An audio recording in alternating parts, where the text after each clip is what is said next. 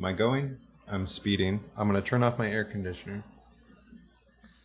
Yeah, just keep an extra eye on your Adobe Audition. But why don't you tell us why don't you tell the listeners what happened, and why the interview will sound a little jarring. I'm pissed because I'm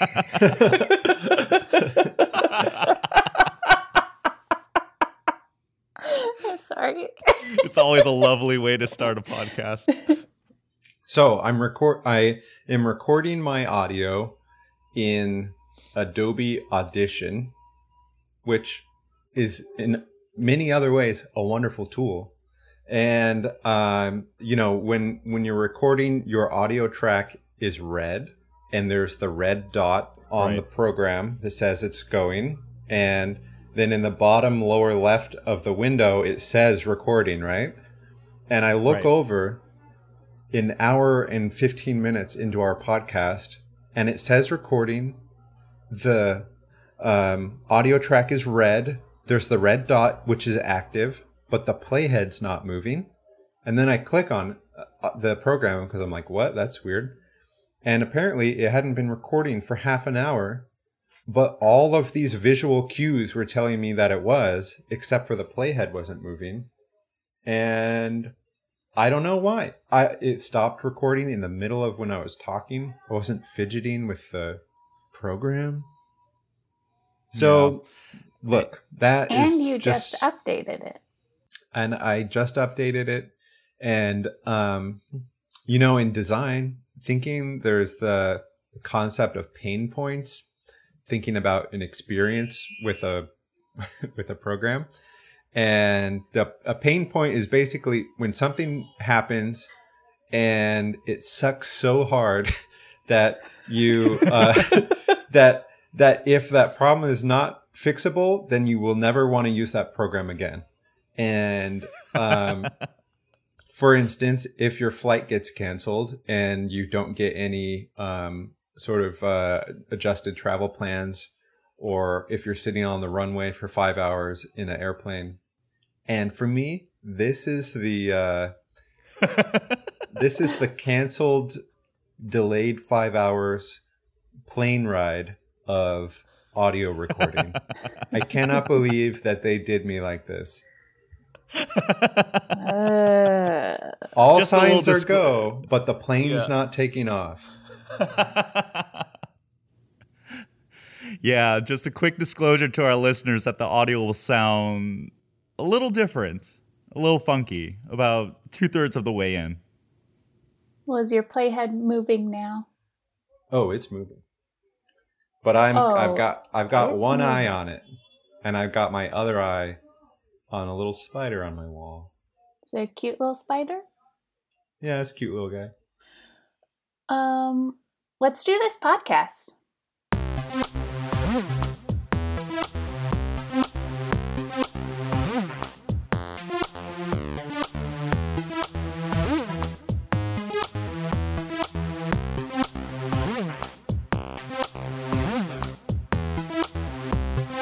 All right. Andrew, I was just going to ask if you've fallen in love with our theme song yet. Because you had some misgivings early on, since you created it yourself. But then before I got to asking that, I thought, it's a little long. No, I still want Shauna to create a better track for us. Yeah. No, she would do it, by the way. We're gonna need to fundraise or something, but welcome to William. Shh. Sorry. Welcome to EdTech Cafe, another episode of EdTech Cafe, our podcast series by the Educational Technology team at Stanford Medicine. Our team sits at the intersection of art, science, and education, and in this space, we'll sit down with other media and production-savvy professionals to discuss how they use their talents to support science and improve educational outcomes across the globe. I'm Jessica Whittemore, joined by my sparkling co-hosts, William Bettini and Andrew Beck. How are y'all doing today? could be better, I guess, right, William? Yeah, it could be better. Could be better. Could be better.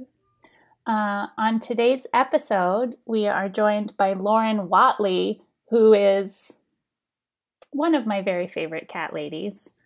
A dear colleague of ours. Yes. And honestly, like an inspiration. I feel like she's so quiet, but I feel like she's leading the direction of a lot of our production work. Yeah, and I don't want to repeat myself, but I did find her whole roundabout background like quite inspiring, especially given the fact that she took on a lot of these innovative tasks and roles within our team once she embedded herself in EdTech. Absolutely. And when I think about me as a child, like loving art and theater and then not pursuing it at all in my education, because, you know, my dad was very like, you should learn stats or whatever. Hearing about all of y'all being artists and training in art and then ending up in what I think is such a cool job with the Stanford School of Medicine as like full-time artists, I just find that so inspiring, and I want to tell everyone about it. Like, I want to get those stories out there. Lauren's awesome. Yeah. She is awesome. And Jessica, that's why we're doing the podcast, isn't it? We are telling that story. Well, whether you like it or not, Andrew, that's my goal for the podcast. Nice. What else do you want to say about Lauren? She's just a treat. I can't wait for y'all to hear it. A treat? A treat of the day? Treat of the day. Treat of the day. Treat of the day. Treat of the day. I would like to say that I did that accidentally, but that's a great transition into our treat of the day. We here at the EdTech Cafe like to enjoy a treat with our coffee or our tea, and it can be any flavor we like. What's our flavor today, William? Well, today I've put a little bit of almonds in my coffee, and let me tell you, by the time you get to the end of your coffee cup, you've forgotten that the almonds are there, and you're like, what am I doing?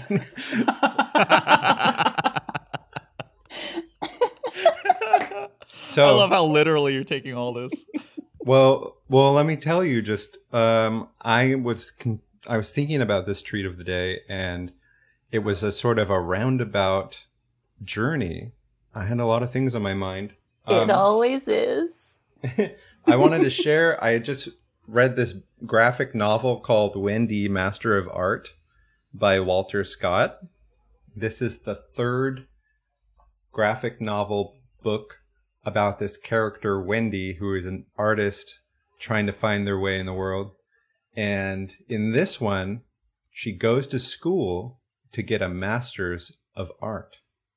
And it got me reflecting on my own educational journey, because this book doesn't pull any punches about how weird and pretentious and awkward and non-functioning master's programs can be. And that just got me thinking about education in general, the history of education.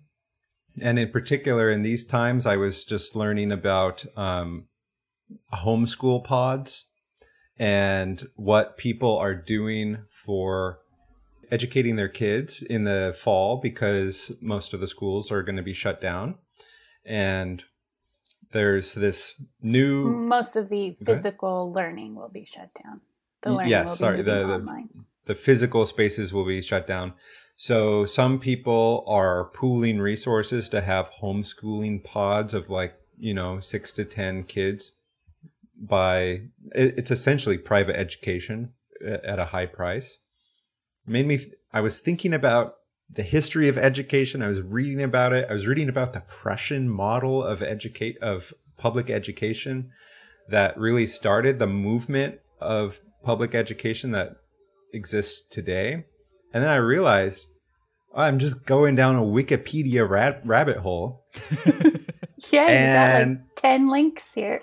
I'm like 10 links down, and I realized, like, wow, what I'm doing right now is like I'm just going through Wikipedia, and I feel like interested in maybe just talking a little bit about Wikipedia in our own lives, because in a stealthy sort of way, it is one of the biggest education technologies that we use every day. It's one of the most heavily trafficked sites on the internet, and it has been for almost 20 years. So yeah, I wanted to maybe just bring up Wikipedia. Have you guys, what do you think about Wikipedia, and have you ever edited a Wikipedia page? Well, I remember in, I guess mostly in undergrad, when writing papers, that we were told that absolutely under no circumstances could we use Wikipedia as one of our references. And you got to have a minimum number of references. I was told that in high school, too. I may have been told that in high school. I may also be a little older than you. But it honestly and objectively is the largest repository for knowledge, and like the amount of information in it, the accuracy of the information is kind of astounding. And I wonder now if people are allowed to reference it. Yeah, I remember I had one of my high school teachers did one of the like an edit test, and intentionally wrote something that was wrong on some Wikipedia page that I forget about. And he tested how long it would take for Wikipedia to correct that mistake or remove it. And he said it was somewhere in the ballpark of an hour. And this is the late 2000s. So I wonder if the algorithm has gotten a lot better now or something. But it's fairly responsive in terms of keeping up with the accuracy of information. And it definitely is like one of my primary educational tools. And I know it's true for most of my friends as well. It's certainly where I go first, and then I may click on the reference links within Wikipedia, but it's certainly become the go-to. And are you both familiar with how Wikipedia is written? Aside from just like a collective collective pasting of information from a hive mind? It's about 6,000 regular editors constantly editing the site and reviewing changes. And like to that point about the editing test, the reason that change gets reverted so quickly is that people have like pet pages that they edit and kind of essentially gatekeep on, and they can see whenever a change is made and review it for accuracy and undo that change if needed. But also they can see you as another editor, the history of changes that you've made, and essentially find out if you're a troll or not and ban you. Oh, really? Yeah. So there's like a lot of transparency about who's doing the editing and what sort of editor they are. I think that it's just such an interesting system of, an open editing project that is to a large degree like self-regulating. I do have one gripe with Wikipedia though, which is that whatever that hive mind is not privy to or not aware of, what they haven't been exposed to won't be part of that information, won't be part of that database. And it's something I've come into quite frequently when, because I'm Korean American, I have a lot of interest in Korean history, Korean culture, that I end up resorting to Wikipedia for a lot of times. And one of the things that has bothered me is just how little information gets posted, or just not information, but just like details specific facts or even certain anecdotes. Just a lot of that gets omitted because primarily, I would imagine it's a lot of Westerners, probably a lot of Americans who are editing or making changes to the website. And of course, it has to do with the fact that I'm looking at the English version of Wikipedia because Wikipedia comes in the form of so many other languages. But I do notice knowledge gaps every now and then, not just with Korean culture and history, but I don't know, like movie history or just things that are not general public knowledge tends to get left out. Well, and that's kind of like the, what's the word? Not a drawback, but kind of like the risk of resorting to Wikipedia as a primary educational tool. And with that kind of like demographic specificity within the editors or within the hive mind or whatever, there's definitely bound to be a slant. There's definitely bound to be bias. Yeah, in terms and you can see like the sorts of pages that have so much detail versus other pages that have less information. I would say, it is really valuable to spend some time reading the Wikipedia page about Wikipedia because it highlights a lot of these topics that you're bringing up. Even across all of the different language editions of Wikipedia, they're all generally Eurocentric anyway, and there are a lot of systemic biases in the encyclopedia. So yeah, it's in addition to being Eurocentric, the vast majority of the editors are white men, and there have been some issues of sexism in the editor community, in addition to issues with privacy because there is that transparency about who's editing what. But yeah, I would encourage everyone to read the Wikipedia page on Wikipedia because it is such an important aspect of our lives, and it's good to look under the hood and see kind of the context and the implicit biases in that system. Are the editors volunteers or paid? Sorry, there's some loud music outside of my window.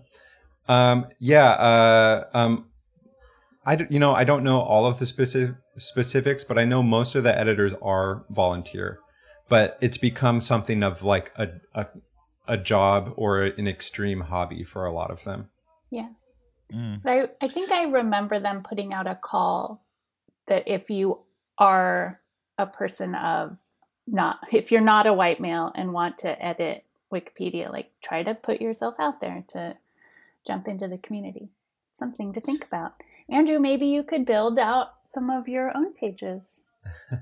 It's true. I've always thought about it, but then again, I'm more of a lazy browser than an active contributor. So, speaking of browsing, I wanted to play a game with everybody. Because Wikipedia has so many articles, and you've probably played at least once in your life the Wikipedia game where you start on one article and you try to get to another article. Yeah. No, I haven't. You haven't?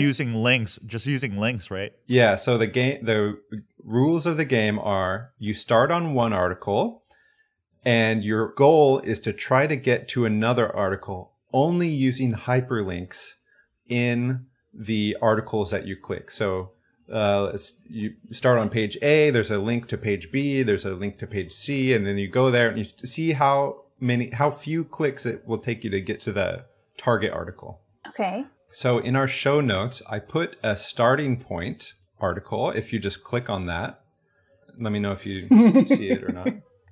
It's a link to the Teletubbies Wikipedia page. Yes. And I think, okay, and I'm thinking maybe we can just talk through our decisions as we do this. The target article for you to get to is almonds. Ooh. Which I put in my coffee. Almonds. Do they have to be coffee soaked? No. Okay. Just the general article for almonds. And it requires a little bit of perusing through the Teletubbies article itself to see, because I see like links for Earth House, vacuum cleaner, triangular antenna. yeah. Like The first moon landing. Okay. Yeah. Okay. Just if you make a click, say it out loud so everyone can know. yeah, I'm going to take a stab with. Ooh, okay. I see chicken nuggets here for some reason. I'm going there too. Okay, I'm going to click on chicken Well, nugget. I'm going to go to bear. All right. We got bear and we got chicken nugget. Bears of the family Ursidae. Ooh, maybe they eat almonds or something. No, but maybe there's they one eat species. something that eats almonds. Okay. Okay. Salmon from chicken probably nugget. don't eat almonds. I already like what I see in the first paragraph, which is, chicken product made from chicken meat that is breaded or battered. So I'm going to go with breaded. I clicked on vegetarian in the vegetarian alternatives to chicken nuggets, hoping I can get to nuts. Yeah, I'm trying to get to, like, do people bread with almonds? Like, is that possible? Breaded you almonds? You can bread with nuts. I'm going to click on omnivorous. Ooh, I found grain, because breading is a dry grain-derived food coating. Ooh, this one has protein in it, so I may click on that, but I'm just giving a little looky here. Ooh, fruitarianism. I'm clicking on that. I've never heard of fruitarianism. That's where you only eat fruits. I'm very close. Ooh, is a nut a legume? Some nuts are legumes. Okay. Peanuts are legumes. I see legume as well. Almonds are I'm not so legumes. close. Damn it. Oh, shoot. Oh my Am I gosh, allowed to go back? there are too I'm many just gonna go options back. here. You're not allowed to go back. You made your click. Only forward. Damn it. Oh, excuse me. Darn it. Oh, peanuts? I see peanuts. All right. I'm getting so close. Oh, okay. I found it. Yes, I win. Yeah. Oh. Almond. So it took me, let's see if I can look at my history. Nope. My app is being. It took All right, me I got to 1, almond. Where are you, 2, Jess? 3, 4, I clicked on protein. 5, 6. Took me 6 clicks to get there. 6 clicks? That's good. It's not bad. I think I messed up with legumes, but, I got there eventually. I'm sure I will get there soon. What was your first click out of Teletubbies? Bears. Bears. Okay, my path was Teletubbies to chicken nuggets, to vegetarianism, to fruitarianism, to legume, to peanut, to almond. What is that, 6 or 7? 7. Somehow, I think that going to protein was a mistake. Oh, I'm not good at making decisions in front of people, so we can end. We can end here, where Jessica's stuck on protein. Oh, no. Okay, well, Jess, what was your path? What path were you taking? I mean, I didn't go very far. I just, from Teletubbies, I went to bears, and then I went to omnivorous, and then I went to proteins. I think you were close. Protein. Anyway, okay, that was the treat of the day. I encourage everyone to read about Wikipedia because it's something that we use every day and everybody seemingly uses it, but it does have its own biases and problems and its own games too. That was a great treat. Yeah. Give yourself some time today to go on a little Wikipedia hole. You started talking about teaching earlier, and that makes me just want to give a shout out to all the K through 12 teachers, public school teachers right now that are like dealing with such a mess. It seems like since shelter in place started, that would have been a good time to really start developing online learning in public schools but it seems like a lot of the groundwork did not get laid by the authorities in charge. And so now with schools reopening and then, maybe not reopening, just doing online learning, I know some friends of mine are scrambling just now to learn how to use Canvas, which is a learning management system that we use in our team. And I just want to give all the teachers out there some love and support.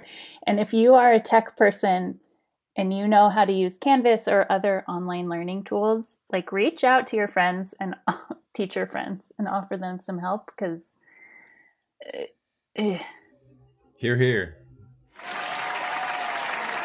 Yes, applause for teachers. So should we go talk to Lauren? I see her walking into the cafe right now. Hey, Lauren.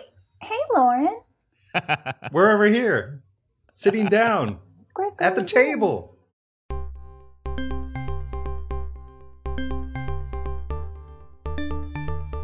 I haven't done anything like that. No, it's only 3.5 drives from 3. 3.5 drives. That's a lot of drives. Andrew, this is the earliest I've been up. I know. I know. This is going to be a fun episode. I still have to get up and get my coffee. We're rolling? Everyone's rolling? Wait, I'm if recording. we're rolling, I I need am. coffee. I feel do bad about changing- asking you to turn off your AC. Because You're literally killing me. you're gonna die. It's okay. I'm just changing my bandage. If you hear any Band-Aid sound effects. Oh, wait, can we see? Oh, yeah. I have it exposed right now. Oh, it's healing, though. Healing pretty good. It's healing up It looks really good. well. Yeah. But I looked like it looked like Frankenstein's finger 2 weeks ago. Wow. Wait, did you get stitches? I did, yeah. I got 8 stitches. Wow.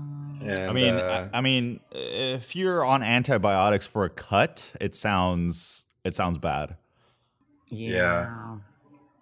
And yesterday I made it bleed because I was being too rambunctious, and so Sanding I that wood again, huh? I cannot wait for the day. I really want to get back to my wood project.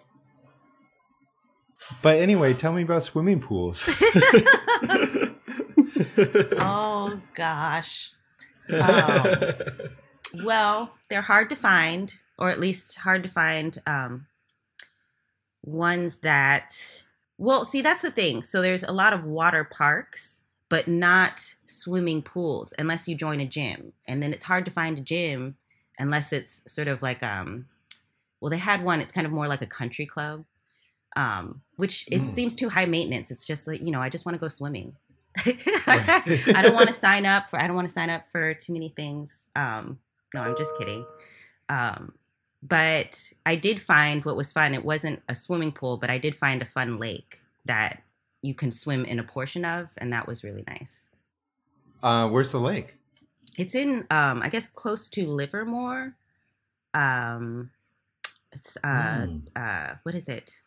Del Valle Park, I believe. Oh, my old roommate got a boat just so that he could go to lakes in the middle, like in that area, Yes. and just drive around on the water. That sounds so amazing. Yes, it's beautiful, and there's lots of trails you can hike. But I wanted to go again this summer, and I have considered instead of unrealistically saving up to buy a house, saving up to buy a boat instead and live on it. Oh, nice.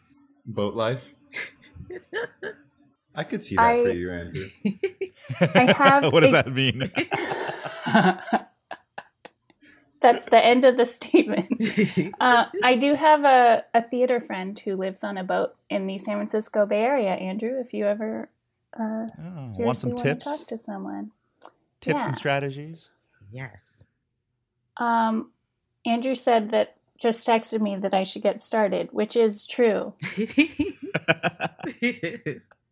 I was responding to my ServiceNow message because I'm getting a new computer. Yay! I have to go pick it up. And it already came through, and I'm so excited, which means maybe someday I'll have an actual microphone instead of recording on this earbud setup. Yippee! Nice. Yay! Wait, what's wrong with your old computer now? Well, for starters, I hate it. It's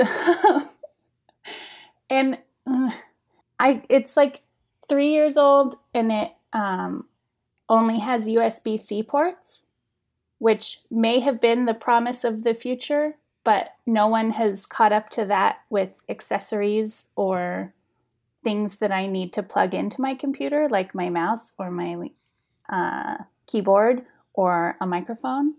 All of those things require USB-A ports. And in addition, none of my ports work. So anytime I have a dongle, that accessory just doesn't work all the time. It only works some of the time, including a computer monitor. And if I plug too many things into the dongles, then my internet will stop working. Wow. I've heard about this problem. Yeah, I can't use my monitor and my internet at the same time.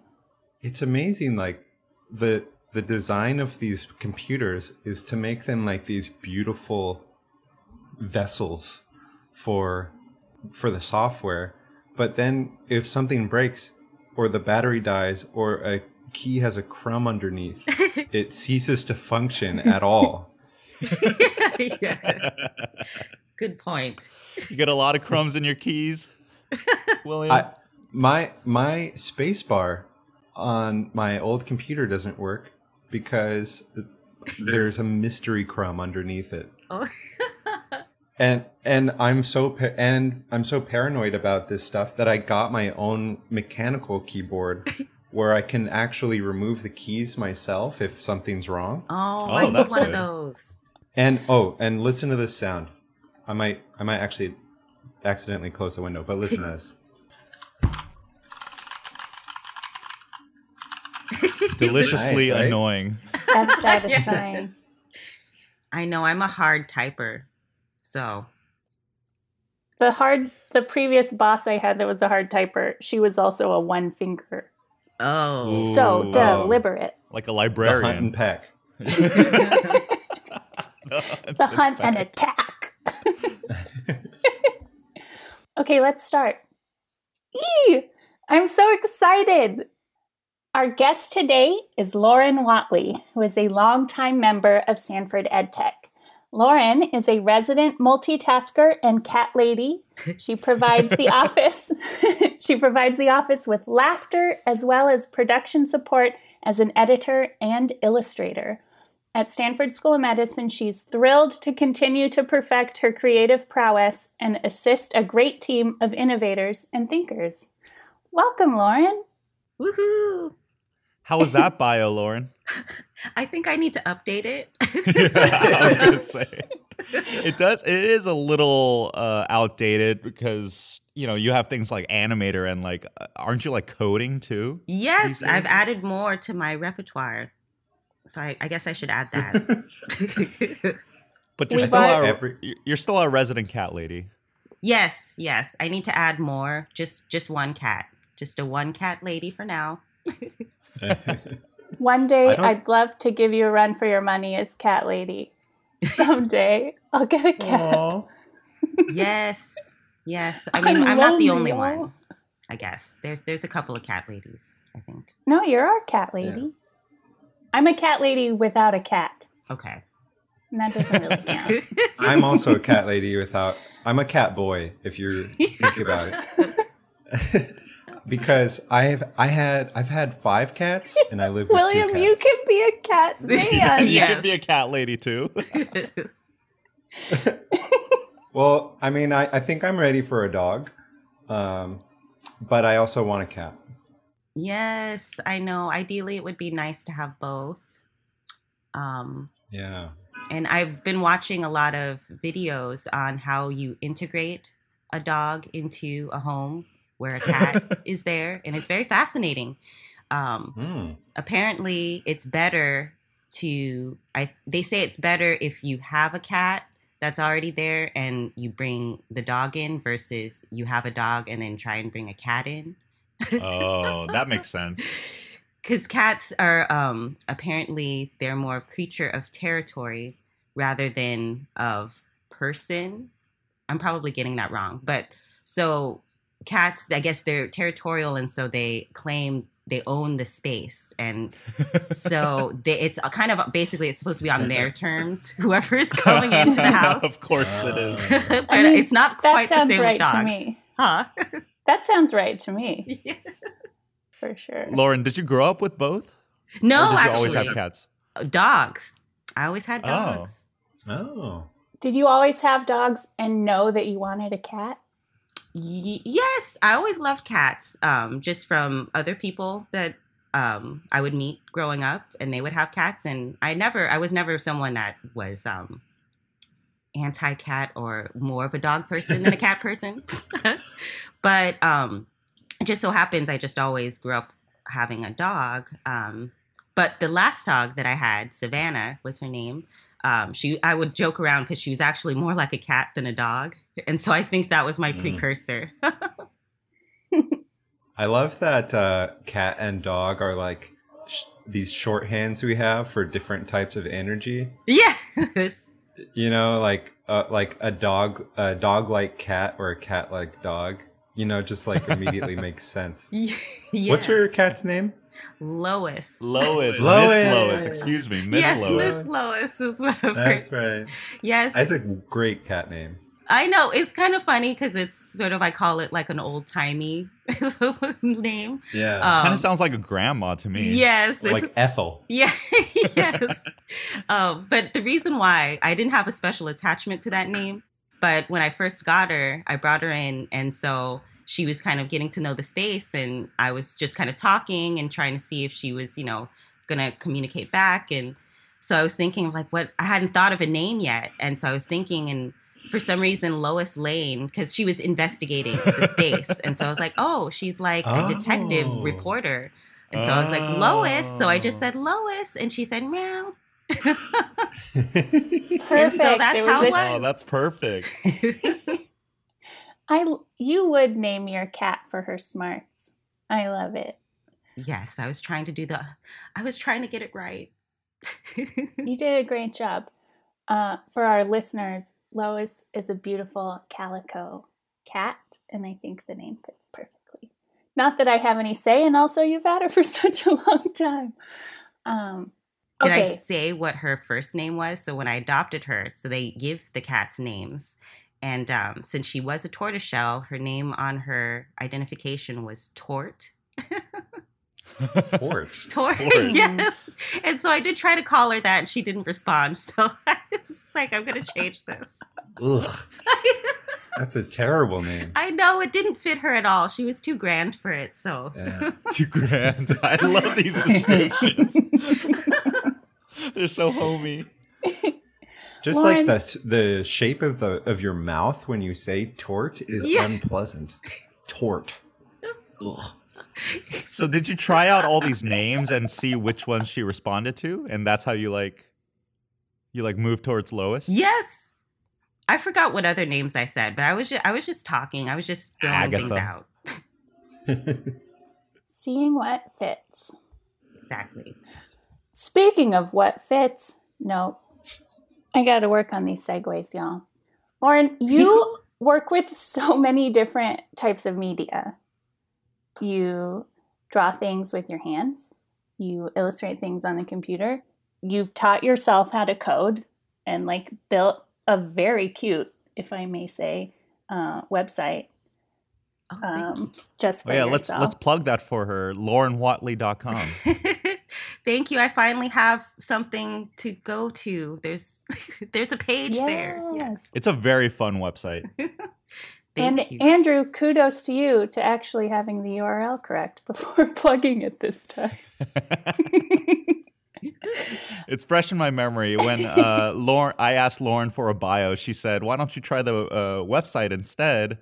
And she had a bio bot which was very cool. It obviously didn't work for like, we needed like a paragraph's worth of material, but the BioBot was a lot of fun. It was as if like Lauren was on the other side just chatting with you. She had these like auto responses picked out. She asked you questions like, do you like to travel? And if you, depending on how you, well, actually, maybe all responses had the auto response of oh, wow, from Lauren set up. And it was very cute. But the whole thing is very cool. Like, I don't know, like, what some of those animations are, but it seems like they were part of like a coding project or something like that. Yes. Well, so which animations? There were like swirling. It kind of looked like it reminded me of Microsoft desktop screensavers. Oh, the interactive. Hell yeah, the interactive ones. Yes. So yeah, what the heck are those? Oh, these are awesome. Well, so it's using the library, the p5.js, which so when I was in school, I had taken interactive coding course, but it was using C++, which is the language that this tool called processing. I don't know, open processing, if anyone's heard of it. So I had started making these kind of, they call them sketches. And so part of was me learning how to code was kind of creating these interactive drawings that they call sketches. And so once they created a JavaScript library to, I guess, translate the C++ into JavaScript, because you could only test out the interactive if you had the open processing program. So basically, it was nice when they finally created the libraries so that I could just kind of convert that code into JavaScript and then have it be in the browser. So I had all these sketches that I was able to translate, and then I was like, okay, now I have to finish my website so I can put them on there, and then I'll add to them. Because they're kind of like living. I kind of like it as being kind of a living kind of open drawing where you'll just kind of add things to the code, and then the user can come and kind of do different things to it over time. So you've been coding for a long time then? I guess so, but it feels like I'm still only scratching the surface. There's just so much to learn. I always feel like I have so much more to learn. But I have been a little bit, I've stuck with it, which has been good. Is that kind of like your new, like, I realized I kind of took the attention away from Jessica's original question, which was what's like your favorite type of media to work with? And so is coding and doing all that, like C++, is that kind of like your new pet favorite right now? It's part of it. Like I still really like animation and animating and trying to learn different techniques. But what's nice with coding is I think it's relates to the issue of control. There's so many things where you don't have as much control over, but with coding, since it's either it works or it doesn't, and I guess I like the idea of having the control to be able to build something and kind of know how it's working from the bare bones of it all, because it gives me a sense of like control, I guess. I don't know if that makes sense. Yeah, you don't have to like stick with what Adobe provides. You can just kind of program and create things yourself, right? Yeah, and it's interesting though too, learning coding and then working with programs that's based on code and thinking about what's underneath, how, when you're drawing something, like what's going on, how is that working, or when you open a window, that's like a function in and of itself. And nothing seems as mysterious, even though I love things that are mysterious, but I guess it's that tension where if it's something that is mysterious, I like to feel like I can go into it and learn about it. Just like Miss Lois, you're like investigating. Yes. I think I like what you're saying about about mystery, because I feel like a lot of our world and the things that control our world are becoming more mysterious. I mean, with AI, for instance, it's like literally it's like a black box. Nobody knows what these machine learning algorithms are doing to learn. Right. So it's really comforting to be able to look under the hood of something that you're working on and understand how it's really functioning. Yes. I love your animations, Lauren. I'm sorry I was just chatting with you on your website. Oh, yes. Isn't that fun? It's really fun. I'm so this was just the first test. But I really like that. I was going to post it in our innovations channel on Slack, but it's cool. I found this Landbot. Well, how I found it was that I had a friend that wanted to possibly do like a fortune telling oracle sort of a thing. And she wanted to know if there was an easy way to do it without knowing how to code and so I was thinking about that. And so it made me start researching. And then I was like, well, maybe this oracle could be sort of like a chat bot. So I found this landbot.io, and it's really, really easy to use. The interface is super accessible, and I'll have to share it. We'll have to all look at it together. But it's really user friendly, and you can just hit the ground running. And basically, you're just kind of like it has that. I don't know if you've seen sort of nodes or like if you looked at like Unreal Engine, how they have where you kind of like you have a canvas, and so there's like a module thing, and you can kind of connect like you can connect to another. Inputs and outputs. Yes, thank you. So it's all of that, and then you can basically just enter in what you want, and you can add in images, video, and it's really customizable. So if you do have a little bit of like coding and knowledge, you can go in and kind of redesign it. But it was really fun. So the idea was I wasn't able to do the oracle, but I was thinking as I was doing my website, I had to create a bio page, or I was thinking like, how do I do that? And since I don't like doing that, which is why I haven't updated my other bio. Yeah. I decided I was like, I should turn it into a chat bot because it takes the pressure off of me of trying to list everything out. So I was thinking like it would be more fun for me to have it be more conversational, and for me to put myself in the other person's situation of like, what would they want to know about me? And then I could kind of like pretend like I'm there answering the question. I think that's super fun. I also want to go look at it right now. Programming all responses as, wow. I love it. Where would you go right now? Sorry, your chatbot asked me where I want to travel to, and I want to go to California. What do you mean chatbot? It's Lauren herself, don't you know? Oh my God, Lauren, it's the crazy owl meme. Oh yeah. Oh, and a selfie. This is great. Okay, sorry. You're probably it's probably the first time I've ever seen someone use a chatbot for a bio page. Yay! I think it's really, really unique. I'm going to add to it. So one of the questions was what I've been doing in quarantine or with shelter in place, and that was one of my positive things that's come out of working from home and being in shelter in place, is that I recouped time to finally get this going and finished. Because basically I had taken my website. It had been kind of like a work in progress, and it was up, but then I had taken it down, and then I just didn't have time. And then it just, more time went away or went by, and I just hadn't had the time to do it. So that's basically what I've had the time to do since I've been in shelter in place.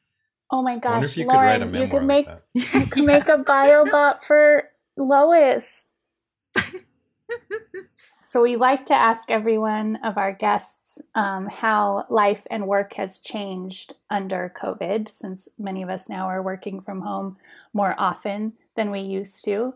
And I love that you finally found the time to pour creative energy into your website.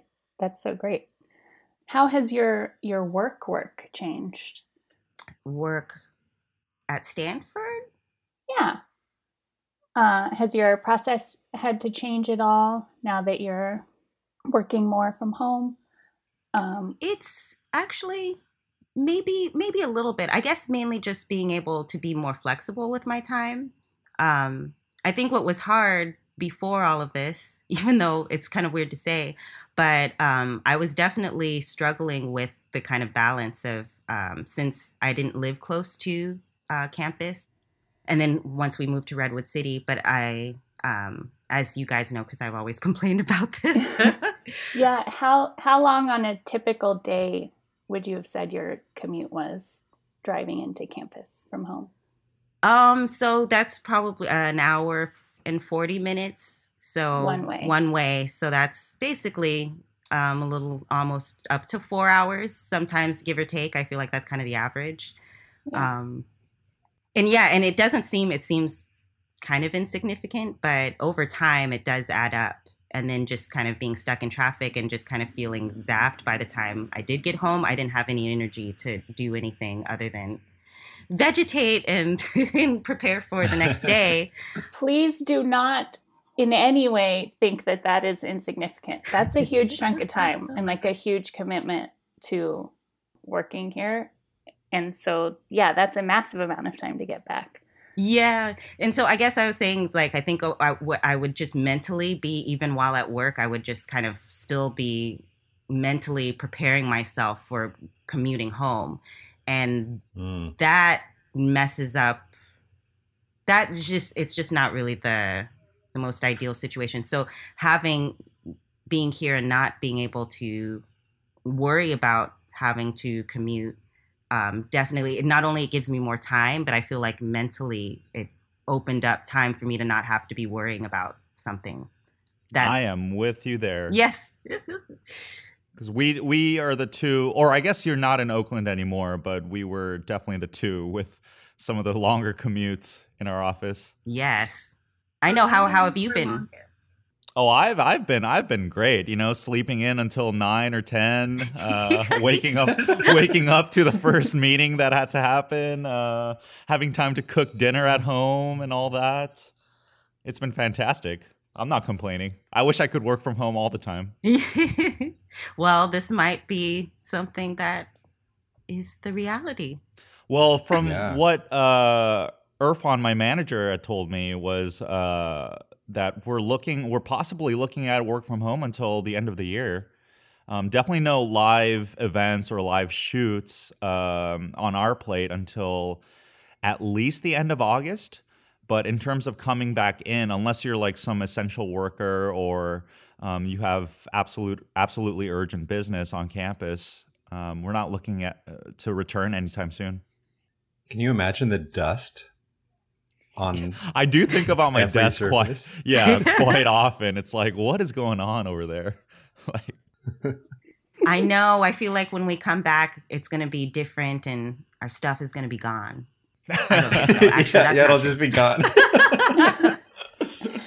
But Lauren, another way that your work has changed under COVID is that you've been spending a lot of time working on COVID-specific projects, doing COVID education, right? Yes.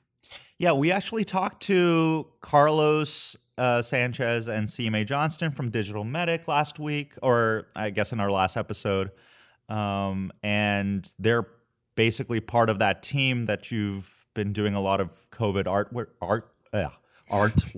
for, right? Yes. So can you just talk about like what you did or what you have been doing? Sure. So I was brought on to help assist with their public outreach, these animations, basically short animations that they wanted to get out very quickly. And so I basically helped on creating some of the assets that would be animated and then working on the character animation and motion graphics animation. And I believe there were 6 videos that they produced. And I think I worked on pretty much all of them except for 2.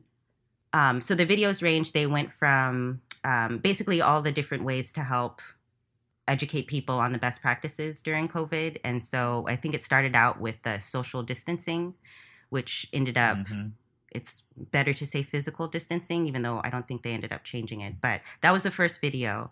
And from there, it went to like dealing with respiratory secretions. So making sure the best way to cover your cough. And a lesson that we've needed for a long time. Yes. Yeah, it's been crazy just with from the initial information that was being delivered to us since March, and how that's changed, and wanting to adapt to what the best information or the most accurate information is.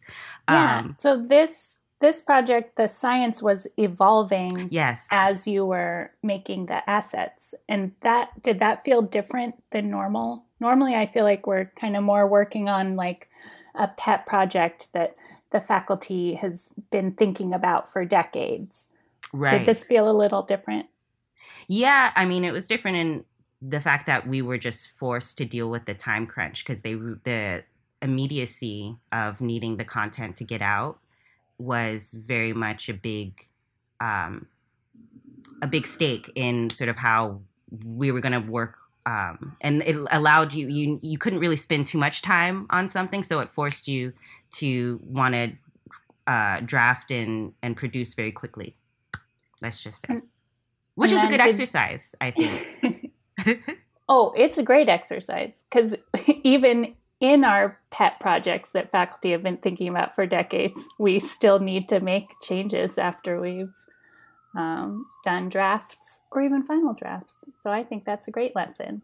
Yes. So, Lauren, I want to learn about how you found your way to Stanford and got more into sciencey stuff. But I feel like in order for our listeners to know why that sounds a little unexpected to me, I feel like we need to hear about some of your other jobs that you've had. Because every time I hear about another past job that you had, I'm always flabbergasted.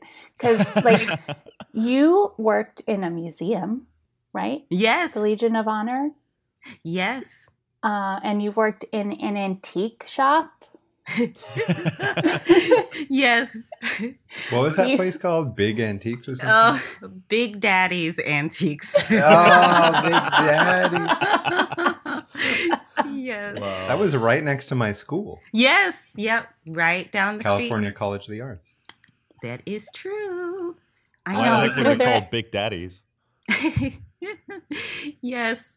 And you would just say, yeah, I can't talk about that too much, but that was one of my jobs that was towards the last end of my senior year.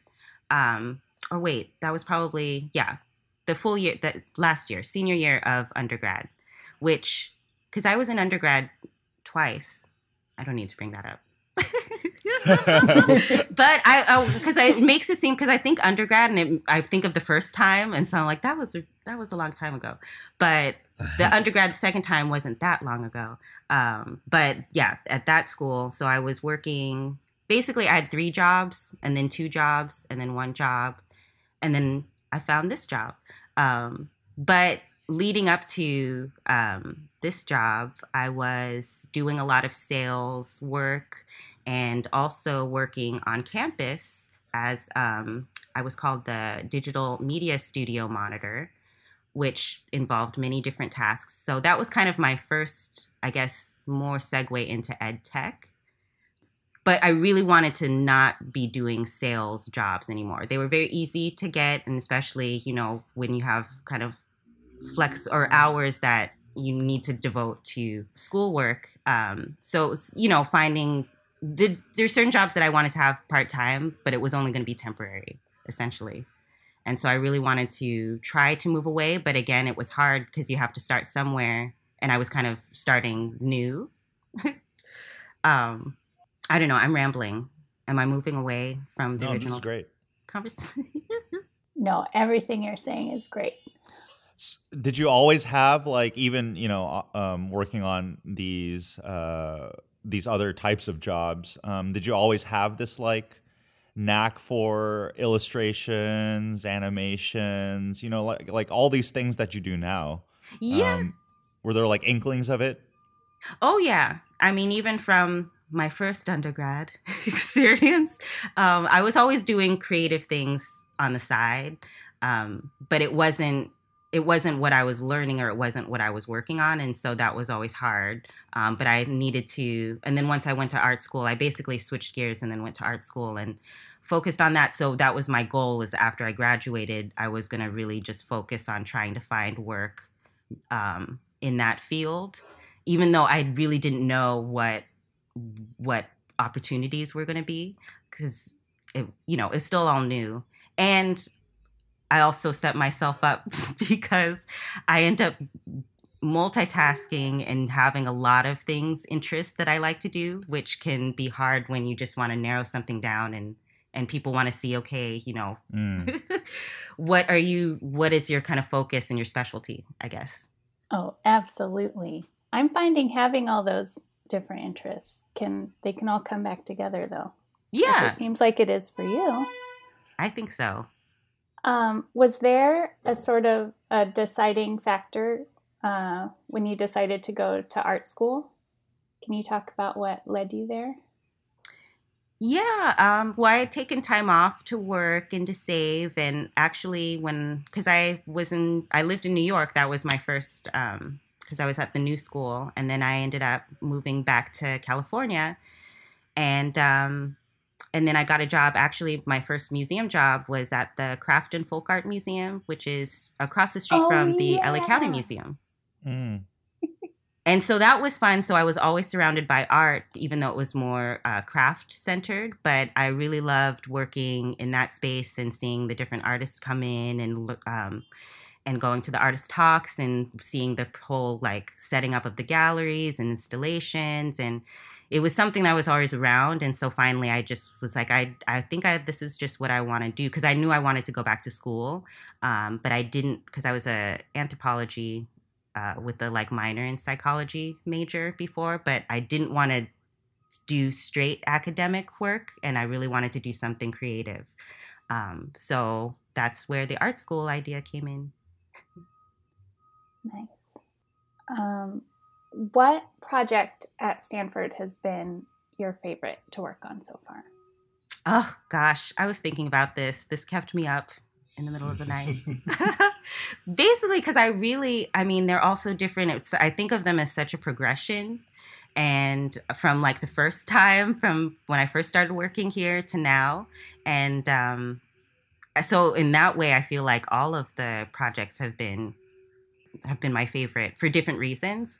But I guess I was going to say, I think stress management for some reason stood out, or the transition. I think it was between PANS and stress management. Not that PANS was my favorite, but I was working on I was working on a lot of different things, and I was getting more confident in the character animation, because that's where we started using the tool Character Animator, Adobe Character Animator. Yeah.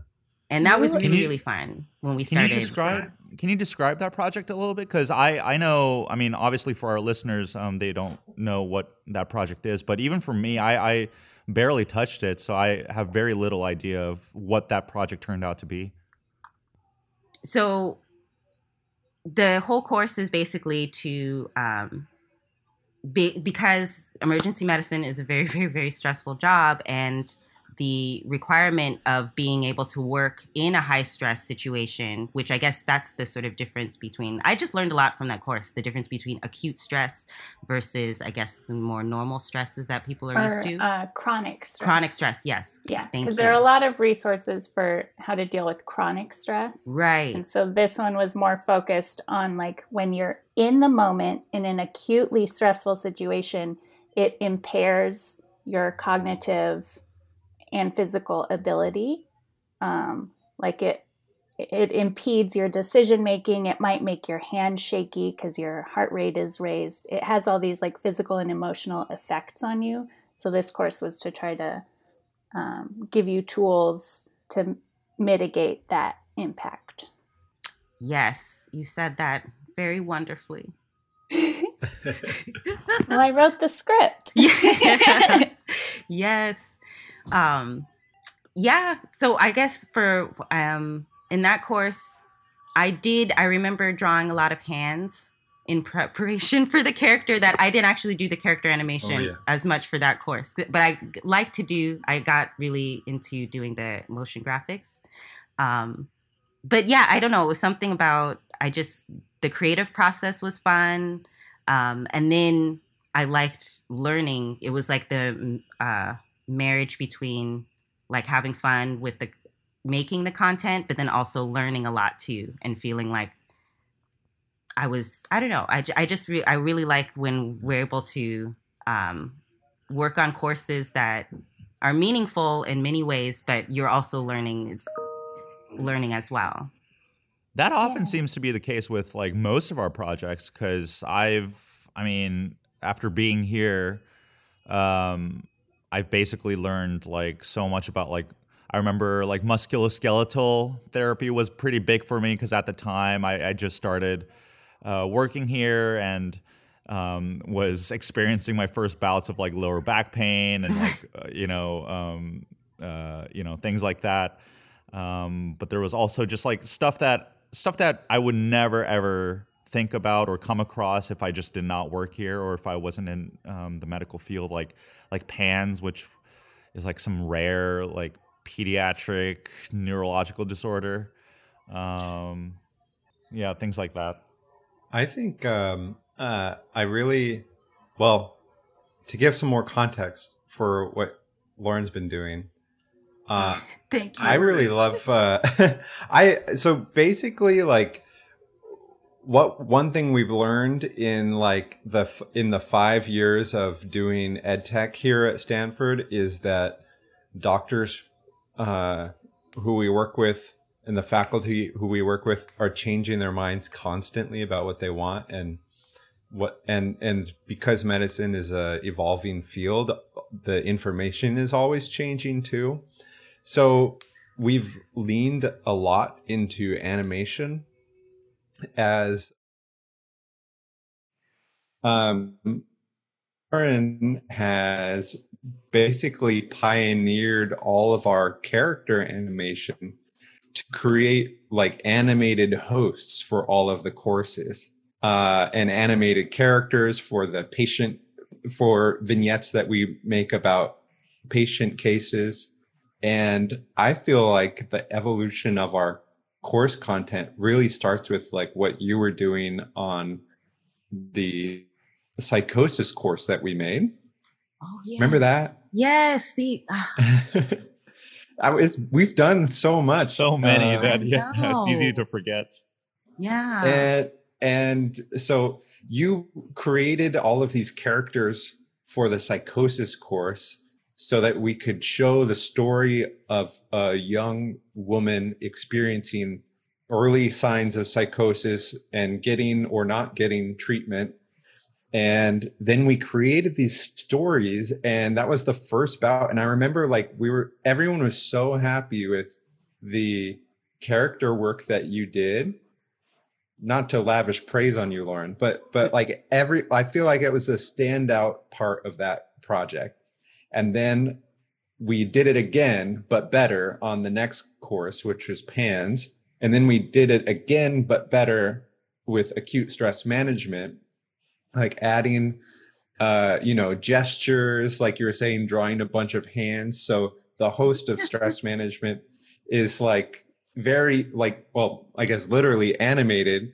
But I remember like one of my favorite parts of that course and working with you on that course was I gave you a list of like expressions or gestures that I wanted the host, Mike, to have. Mm-hmm. And remember like just like coming up with names for all of these hand gestures. Right. There's like, you had the room reference. Yeah, there's like the why, Lisa, why? Yes. You're tearing me apart. Yeah. And like, I don't know, that whole like process of using character animator and character animation to bring these narrators to life has evolved into bringing more of the team and even hiring other people to come in and help us do more of that character animation. And I don't know, it's just, it's awesome. It's even trickled out to like the rest of the team. Like I would have never imagine myself like even tinkering with any of that stuff. But I remember I think it was the Pans project. I had been assigned some tasks for character animation, and I remember bothering Lauren quite frequently about how to do this, how to do that. And it's really, like William was saying, it's like really made a lasting influence on the team. You did such a good job. Whoa. Wow. You did such a good job that you changed the direction of our work. Maybe forever. Because I can tell you, it's much easier to get coax the performance we want out of a faculty for purely audio versus on camera, especially in like a vignette. The acting for them can be difficult on camera. Lauren, do you have a background in acting or acting training at all? No. Because the team keeps using your acting skills for different projects and you always deliver. Oh, I guess I'm a natural. No, I did. Well, that was my first, I think, more serious acting role was the fun project that we had, which was the 48-hour film festival. Yeah, that we did. Oh, that's right. And Lauren was our star. Yes, I was. And you were nominated for Best Actress. I know. That was very. You nailed it. I know. And so what's funny is that I've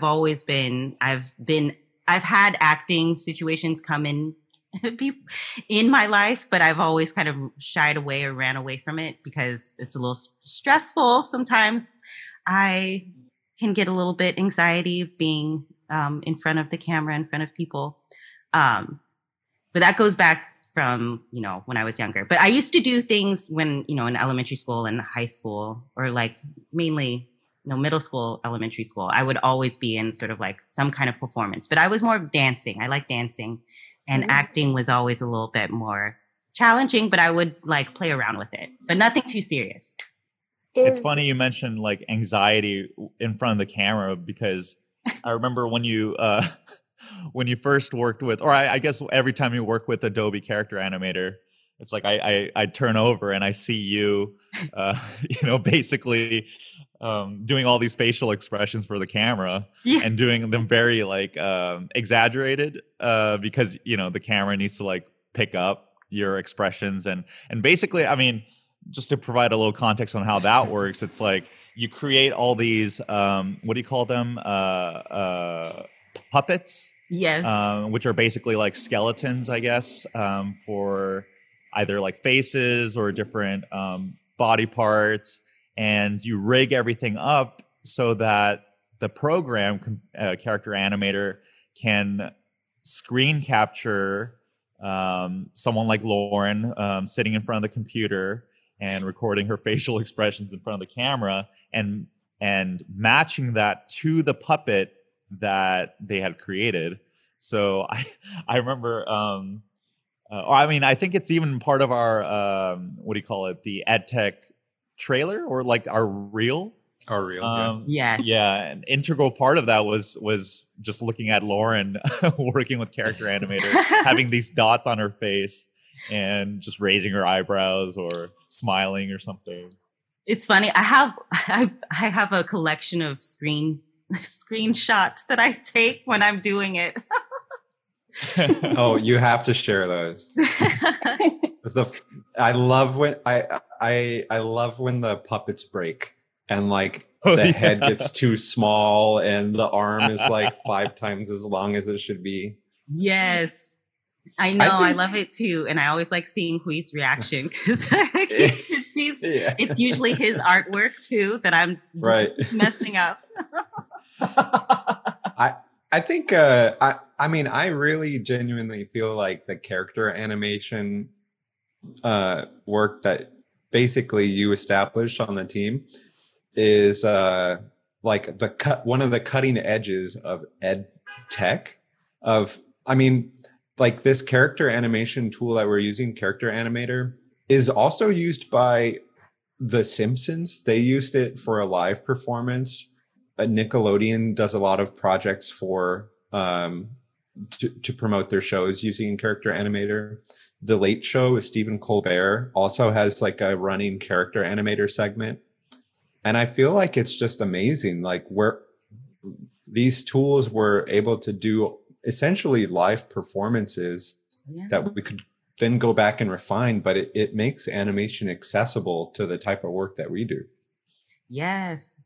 So Lauren has brought Hollywood to our team. Oh, Stanford EdTech. Okay. It's okay. You don't have to be humble on this podcast. I was going to say, I really want to, I haven't played around with it, but I know the capability of using character animator and working with like social media and making it live is really fascinating to me. And I was thinking, I haven't seen anyone doing it, but it would be fun. Cause I know I have not used it, but Twitch, I guess there's a plugin or a way where you can kind of create like an animation and interactive and put it to Switch. And I guess like there could be other people that sign in and that can, I think there might be buttons or triggers that they can actually trigger from the puppet that you created in real time. So I was thinking it would be cool to, if it was like kind of a band or something where there are different characters and someone could log in as one of the musicians, and then you could do like a real time kind of like live band, but that you're all animated characters. Oh, I love that idea. That's awesome. I want to do it. I want to figure it out. I don't know how. We should prototype it. We could do it. Maybe when our current project is over, we can spend some time having fun with that. Now is the time to find new ways to do live performance together, since so many normal like in-person live things can't happen. Now is the time to experiment with them. Puppet band. One additional twist to this idea. Do you remember, does anyone remember Twitch Plays Pokemon? No. Okay, this was like 6 years ago. Somebody wrote some code so that they were live streaming a playthrough of the original Pokemon game, Pokemon Blue, and the chat would enter the control commands onto the live stream, and they would be controlling the character in real time using the chat. Wow. It became this phenomenon. Like I remember live streaming it at work, just watching it happen. And over 3 weeks, like hundreds of thousands of people got on to simultaneously try to control this character, and which was complete chaos, right? And through like a lot of planning and Google Docs and like warring factions between people who wanted to actually try to beat the game and people who were actively attempting to not beat the game. Trolls. Yeah, there was trolls and people who were really trying to beat the game. And over 3 weeks of constant play, like 3 weeks solid, they actually beat the game. But so that's amazing. So what if we did something like the band that we create could also be controlled like instruments by the chat too? Yes. That's what I want to do. That's awesome. Okay, new this, can we call this research? Can this be our professional R&D. development? R&D. Yeah. It's R&D. I like it. Lauren, as a parting gift to us, can you tell us about the Q-Centered Therapy Project, what you've been doing for that? Is there anything new in this latest project that you've been getting to do? Let's see. I'm doing a lot of the charts and some of the graphic design work, which is fun. And I'm getting to use the Adobe Fresca watercolor brushes, which I really like using on the iPad. And I haven't worked with that with kind of like drawing on another tablet and then bringing it in to Illustrator and kind of manipulating it. So that's like, so it's not, I guess it's not very new, but I'm kind of adding in another process, which is fun. And I'm working on an interactive, which is taking a lot of time. I will be talking with William afterwards. But it's fun. So I get to use my coding chops, which is great because it keeps me, it keeps the language refreshed in my mind because it's very easy to forget.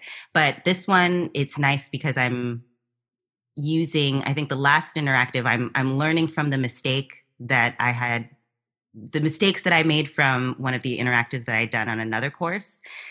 So from the, as part of my professional development, I had taken some courses that really helped.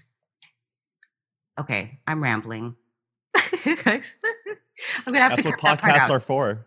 Okay, so I'm using some of the new ideas and tools that I learned from the class that I had taken, and so I will be able to implement those with this. Based on one of the characters, he has a toolbox basically of shoot, now I'm rambling again. William. Well, you're making like basically uh-oh. See? No, it's hard. It's definitely hard. You're making a kind of a game where the learners are able to fill up our characters' toolbox of coping techniques with different things, which are either adaptive coping techniques that are good and positive, or they are maladaptive that kind of reinforce negative reaction to trauma. So the learner gets to decide which things go in that toolbox, and they get to see how that affects Nelson's ability to react to traumatic cues. So it's fun. Yeah. Yes. It's one of the ways that we're reinforcing the content by letting the learners have control. Right. No, thank you. Yeah, so I'm excited to be working on that. So, because I'm using some new tricks that I learned, and it's going to be better than the last interactive because it's going to be it's a lot cleaner and it's going to work a lot better than the last one. Because I know the last interactive I created, one of the critiques or the issue, which was really due to the programming that I was using and that I didn't really know a lot yet, but it was too clunky and bulky. And so it was, and so that's the thing when you're designing for things that live on the web. As much as we want it to be beautiful and do all these things, it's definitely hard to have to encounter the idea of like loading time and that people don't want to take too long to be sitting somewhere waiting for something to load to get the information, even if it's going to be very spectacular. So that's kind of one of the things that as I'm designing, I have in the back of my head. And so I was able to learn something new and hopefully use it in this one. So that's what I'm excited about for this project. Speaking of learning new, is there anything in the future that you're looking to work on since since you wear so many hats already? Is there something that you haven't learned or picked up on that you're eager to try, or are you just looking to like refine all the skills that you do have right now? I'm still always looking to refine. I'm excited about this new research project that we talked about. But yeah, no, I feel like, and there's just so many new tools, so many things coming out. So I feel like I'm always kind of one eye open and wanting to learn something new, but then also I'm just happy and always just in the background, like refreshing my skills and continuing with the things that I do learn or that I do know how to do right now. Oh my gosh. I love it. You're so I cannot talk inspiring. anymore. Sorry. Well, congratulations, because you're done. Will you give Lois a little pat for me? Only if she wants it. I know sometimes she doesn't want a pet. Thank you so much for joining us today. Thank you, Lauren. I got to say, it really is like the inspiring story of the week kind of a thing, because for anyone listening out there, just kind of dipping their toes into ed tech or anything creative, you had such a roundabout way of getting to where you are now. And it's like, after coming to our team, you've done so many things to really just like pioneer and innovate our workflow and the things we do and stuff like that. So hold on. Thank you. Let me find that clap again.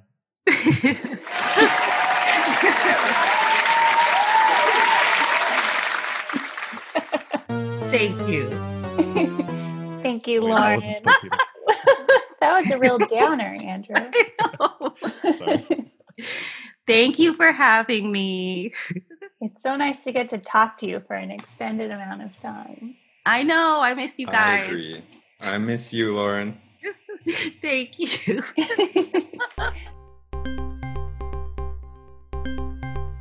Thank you for joining us here today. This has been EdTech Cafe. Please like, subscribe, and review our podcast wherever you listen to it. And thanks for joining us. Give me that outro music.